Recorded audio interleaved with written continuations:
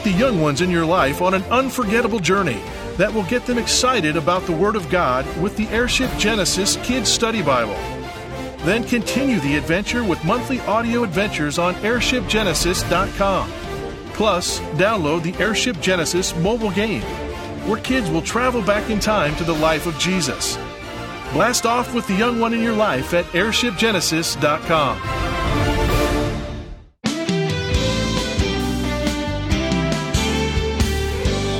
The Bible describes angels serving as warriors and messengers. But those aren't the only jobs they have. Some perform a special task when a believer dies. Today on Turning Point, Dr. David Jeremiah shares the details on that task and sheds light on what else happens the moment you pass from this earthly life into eternity. To introduce the conclusion of his message, Angels and Death, here's David. And thank you for joining us. We are coming down to the end of this series of teachings on the subject of angels based on the book that I wrote by that name. And I would like to remind you that that book is available from Turning Point. All you have to do is send a gift to Turning Point during the month of July and ask for it. Send the best gift you can, but no matter what size your gift, we will send the book. We want you to have it. We want you to know that it's our desire to say thank you to you for whatever you do to help us get the message out. The features of the book, there's 14 chapters, including what in the world are angels doing, in the presence of angels, 1 and 2, the angels and God, what angels are, when angels appear, the greatest angel, hell's angels, and more. This book will help you separate fact from fiction when it comes to angels and give you an in-depth biblical look at this topic. So be sure and ask for your copy of the book Angels when you send your gift to Turning Point during the month of July. Now, let's open our Bibles once more and get back to this subject. We're talking now about the angels and death. How do angels factor in when we die and go to heaven? Let's find out. In the Old Testament, when a person died and they believed in God, they went to paradise, Abraham's bosom. If they were not a believer, they went to the same place everybody goes to now, waiting for the time when they will be cast forever into hell. They went to the lowest part of Sheol, sometimes referred to as Hades. Now, the interesting thing is that in the New Testament, in Ephesians 4:8, it says that when Jesus died on the cross, he went and took captivity captive.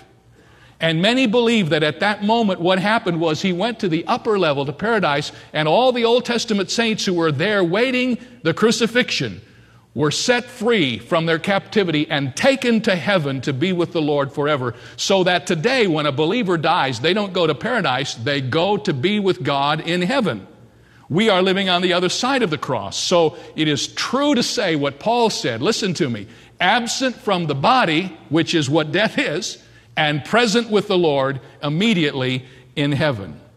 When Jesus ascended on to his home, taking with him the spirits of just men made perfect, he took paradise out of commission and made heaven the final place where all believers will ultimately go. Now, having said all of that, I want you to turn with me to a passage in Luke 16, which will help us understand what this has to do with angels.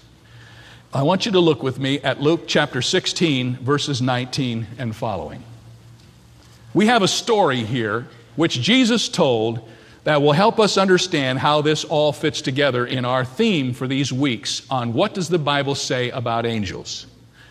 Like many other stories in the Bible, this is the record of two people who were in contrast to each other.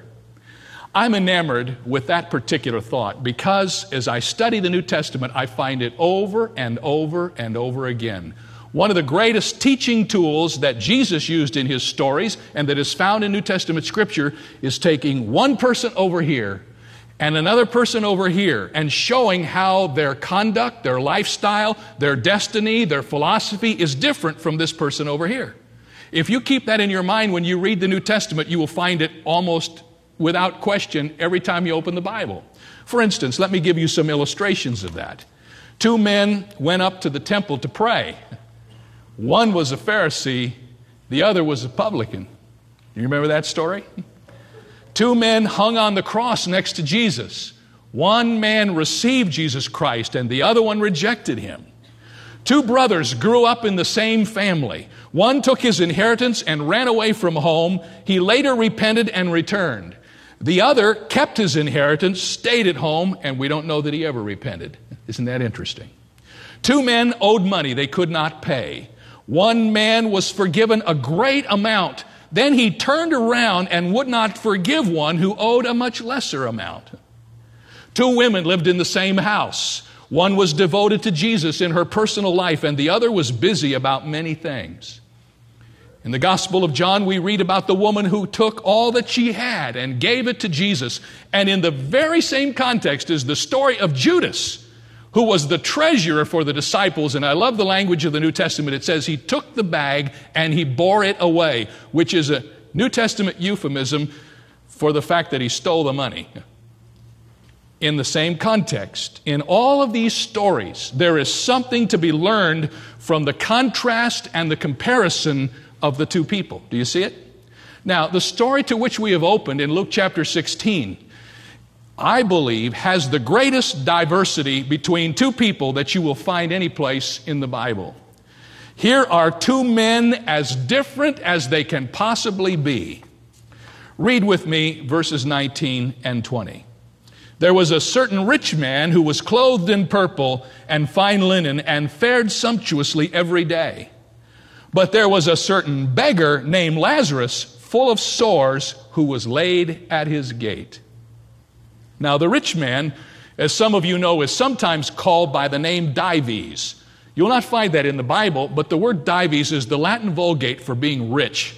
And so we kind of associated that name with this wealthy man. Lazarus is the only person in any of Jesus' stories who's ever given a name. Sometimes people say this is not a real story, but I think it's a true story. Lazarus was somebody Jesus knew. And Jesus could see through to the end of all that would happen. Now, the Bible tells us that Dives, the rich man, is clothed in purple and fine linen, and it says he fared sumptuously every day. Verse 25 tells us that he enjoyed his good things. He lived a lavish life, and he paraded his wealth for everybody to see. He was a flamboyant, wealthy person.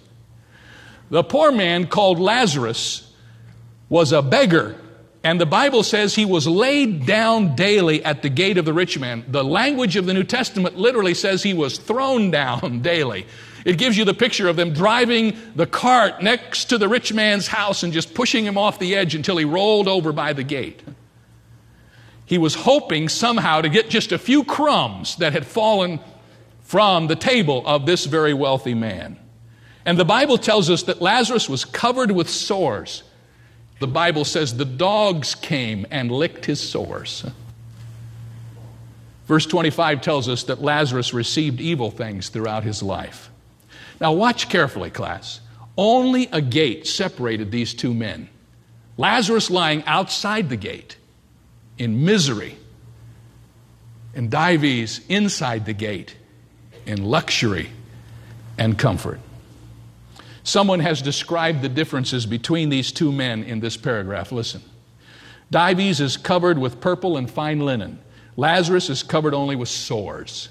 Dives fares sumptuously. Lazarus desires to be fed with the crumbs. Dives has numerous attendants to wait on his every need. Lazarus has only the dogs to lick his sores. Now, before you make any false assumptions about this story, let me tell you, this is not about being rich and poor. The fact is, this is about being with God or outside of God. Here is a story of a poor man who knew God and a rich man who did not. And I can prove to you that this is not a message about being wealthy, because remember when Lazarus died, where did he go? He went to whose bosom? Abraham's. And who was Abraham? Only the wealthiest person who had lived on the earth up until that time.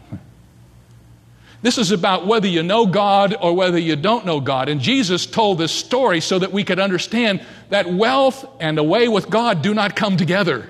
That poverty and not knowing God are not necessarily synonyms, but it's what our relationship with God is that really counts, no matter what we have in this world. And then the Bible tells us that these two men came to the end of earth's days. And I'm not going to tell the rest of the story except what happened next. These two men lived out their life, and apparently Lazarus died first, and then Dives died a short time afterward. It's not hard to imagine the servants coming into Dives one day and saying, you know the beggar who used to be out by the gate? He didn't come in this morning, we checked into it, and he died. He was probably buried in Gehenna, which was the dump, because there was no place to bury him. But I want you to read with me verse 22. For this is the key to this whole story. So it was that the beggar died and was carried by the angels to Abraham's bosom, and the rich man also died and was buried. That is a wonderful truth. In his lifetime, the beggar had dogs as his companions. But when it came time to die, the angels took him to a land that is fairer than day. And listen up, here's the truth, class. All believers, no matter how poor and lowly you may think you might be, all believers have angels as their convoys at death into the presence of King Jesus. Isn't that a wonderful truth? And please notice, it wasn't that the angels were just with him. It doesn't say they went with him to heaven. It says they carried him. The angels carried Lazarus, who perhaps by that moment in time was willing to be carried. And we have it on the authority of Jesus himself that God sends his angels for us as we end this earthly life and begin eternal life in heaven. I've officiated at a lot of memorial services, and I have heard people say when they have lost a loved one something like this. You know, Pastor, I was with Mom when she died, and the angels came and took her. And some folks say that's just sentimentalism born out of the grief of the moment. But I say to you that it is not sentimentalism. It is the answer of the Word of God concerning what happens at that awesome moment for each one of us. Angels come to convey us to heaven. Now you say, well, why would they do that? Why would angels come to take a person's soul or body to heaven? Why would they do that? I've thought about that. I want to give you a theological reason, and then I want to give you the reason that I think is even more important than that. First of all, folks, it's a long way between heaven and earth. The third heaven, where Jesus is way up yonder. There's a lot of endless space between here and there. And if the spirit is to return to God, then it must pass through this incredible stretch of atmosphere. Now, let me ask you a question. Those of you who have been listening during this series, who rules and reigns out there in that incredible space? Do you remember Ephesians 2:2? Ephesians 2:2 says, we once walked according to the course of this world, according to the prince of the power of the air. Who is that? That's Satan. That's his domain out there, isn't it? And then Ephesians 6:12 says, we do not wrestle against flesh and blood, but against principalities and powers and the rulers of the darkness of this age, watch this, against spiritual hosts of wickedness in the heavenly places. So maybe the reason angels come to get us, to take us from here up to there, is because there's a little bit of static between here and there, you know? The enemy himself is out there ruling, and God wants to make sure we get from where we are to where we're going, and he's going to make sure we have a convoy taking us there. I'm okay with that. Are you? I'm all right with that. But I think there's another reason, and I never would have thought of this, but I was reading a book called Some Were Angels, written by a friend of mine named Larry Libby. And Larry Libby said this. He said, no one likes to go on trips all alone. What fun would that be? Can you imagine riding the front car at Thunder Mountain in Disneyland and having no one to scream and laugh with? Can you imagine watching the sun set over a still mountain lake, making the water glow like red fire beneath a glass window and having no one to watch it with you? Can you imagine peeking over into the wild, solemn beauty of the Grand Canyon when winter snow clings to the little bushes and red rocks and not being able to turn to someone and say, wow, look at that? Most of us don't like to see new places alone. Most of us don't like to keep beautiful things to ourselves. Something in us wants to share the things that will fill our hearts. Something in us wants someone to be there. Now, he wrote, some fine day, you and I will see heaven for the very first time. Someday you and I will just step right out of this life and journey to God's good home. And that home will be so very much better than Disneyland and sunsets and mountain lakes and snowy canyons that I can't even tell you how much. And I don't think God means for us to be alone when we travel to that new home. Now, I don't think He's that kind of a father. I think He says, just as soon as it's time for you to leave, I'll send someone to bring you. You won't be alone. You won't be afraid. You won't have to find your own way. And the person I will send knows the way very well. And think of this. The angel gets to be there when you see the shining beauty of your forever home for the very first time. When your eyes fly open and your mouth drops open and the tears of happiness rush to your eyes and you say, oh my goodness, it's more beautiful than I could ever have dreamed. Is this really my new home? And the angel gets to be there and share in it all. God loves His angels just like He loves you. So when it comes to leaving earth for heaven, wrote Libby, there's nothing to worry about. Children of God never miss the bus. Children of God never wait for the next plane. God wants you home so much that He'll send His own angel to meet you.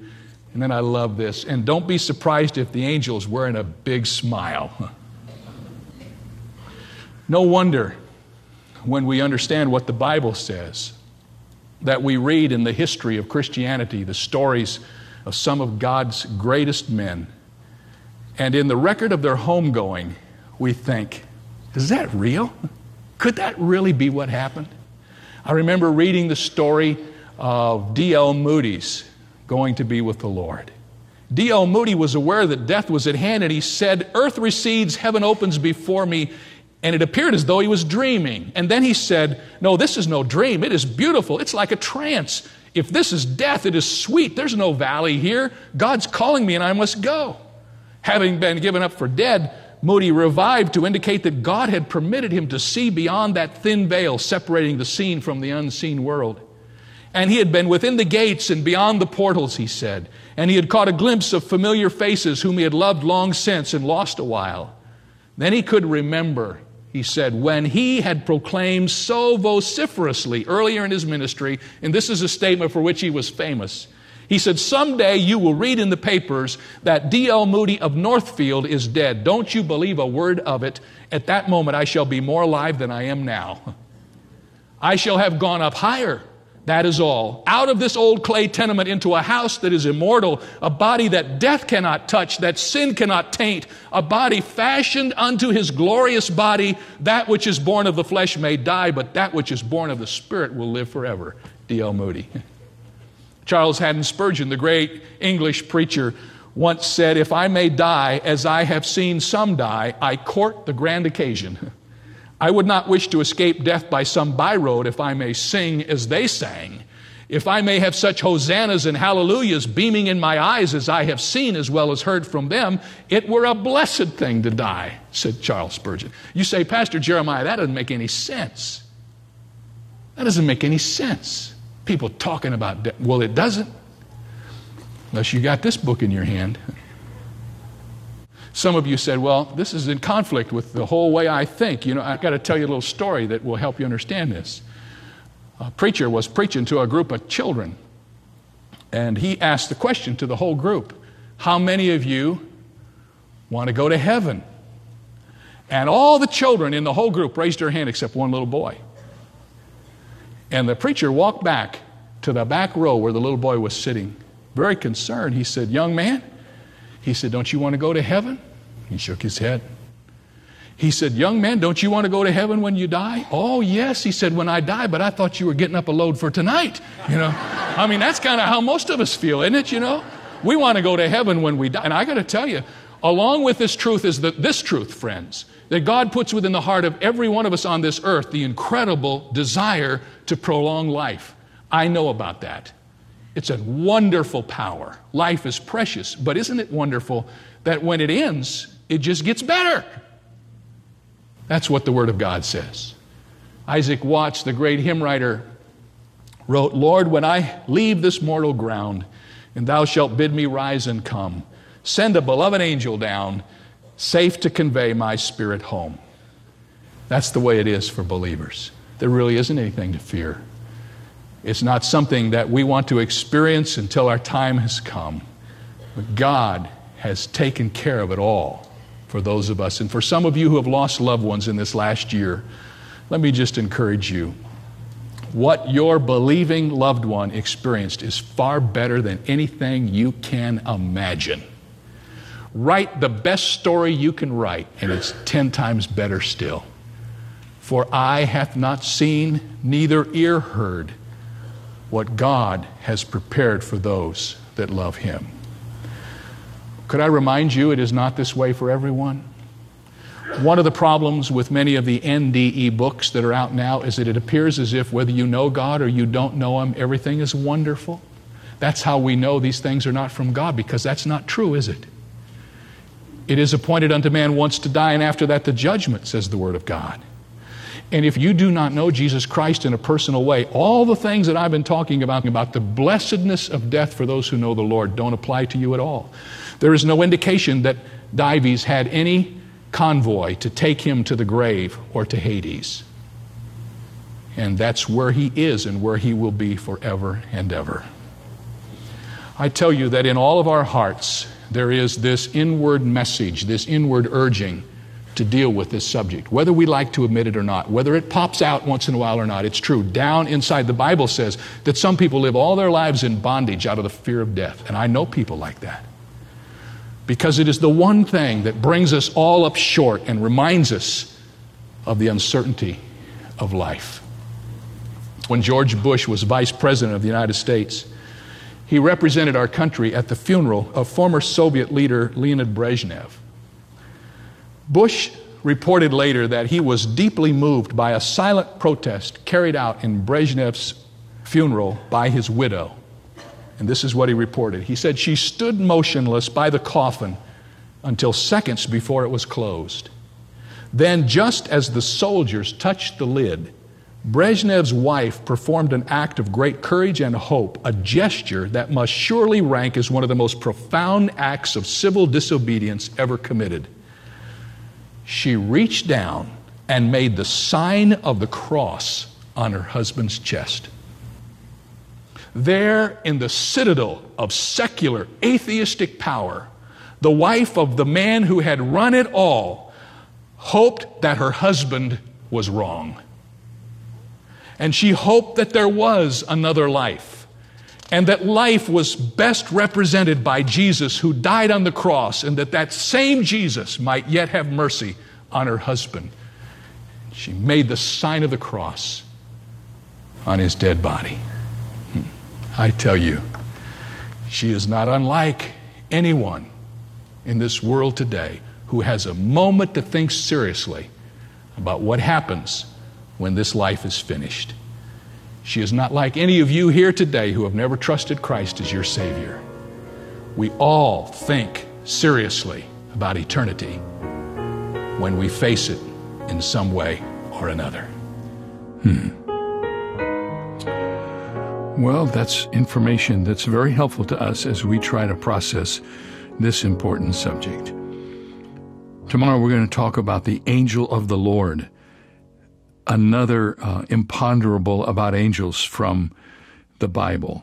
I won't say any more about it, but be sure and join us tomorrow as we talk about this subject, the angel of the Lord.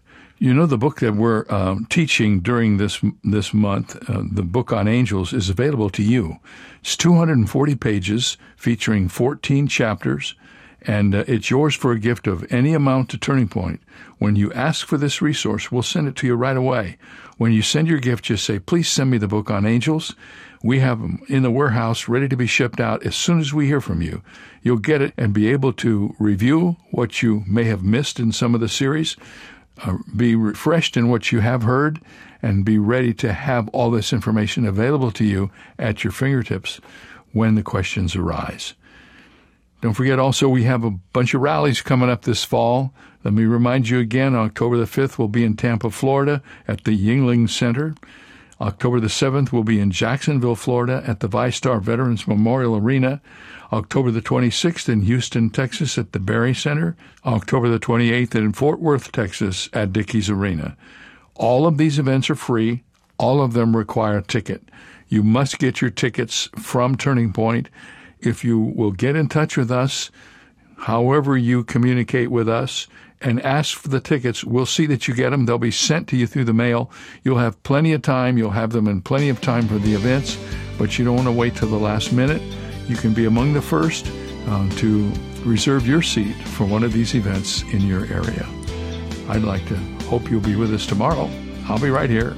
Join me as we continue our discussion of what the Bible reveals about angels.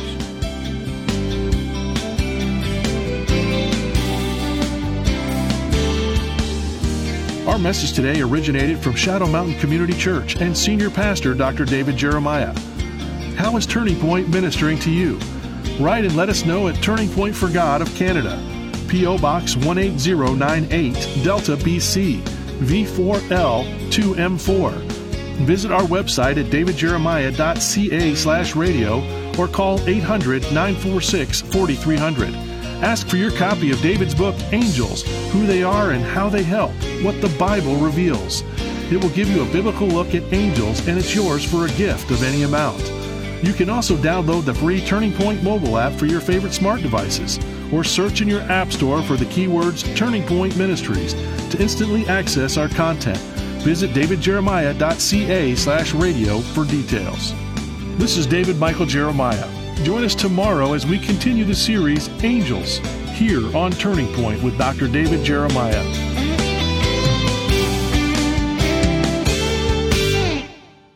Thank you for your prayers and support of Turning Point. We invite you to make an even bigger impact by becoming one of our Bible Strong partners, a special group whose support of the ministry is crucial in helping Dr. David Jeremiah deliver the unchanging Word of God to an ever-changing world. Turning Point is committed to presenting sound biblical teaching all across Canada. And when you stand with us in partnership, we also commit to you to provide you with empowering resources to keep you Bible strong. When you set up your online account at davidjeremiah.ca/BibleStrong, you will have instant access to Dr. Jeremiah's topical Living Library audio messages and his companion booklets, exclusive club resources, and our quarterly Influencing Your World newsletter. You can also purchase additional study guides at a 50% discount for personal or small group studies with our convenient one-click checkout. Plus, join our exclusive Facebook page. You will have special access to new audio podcasts and additional content from Dr. Jeremiah. Join with other Bible Strong partners today by committing to give $25 or more each month. Your prayers and donations are the backbone of Turning Point, keeping us Bible strong. For more information or to join, visit our website today at davidjeremiah.ca/BibleStrong. If you enjoy listening to Turning Point with David Jeremiah, you will be happy to hear that there is now a daily Turning Point television broadcast that you can watch each weekday. Tune in to Faith TV, Joy TV, or Miracle Channel, Monday through Friday, to watch the Turning Point daily television broadcast. Be sure to check your local listings for the channel and time in your area, or visit davidjeremiah.ca/TV to download a program schedule or watch at your convenience. That website again is davidjeremiah.ca/TV.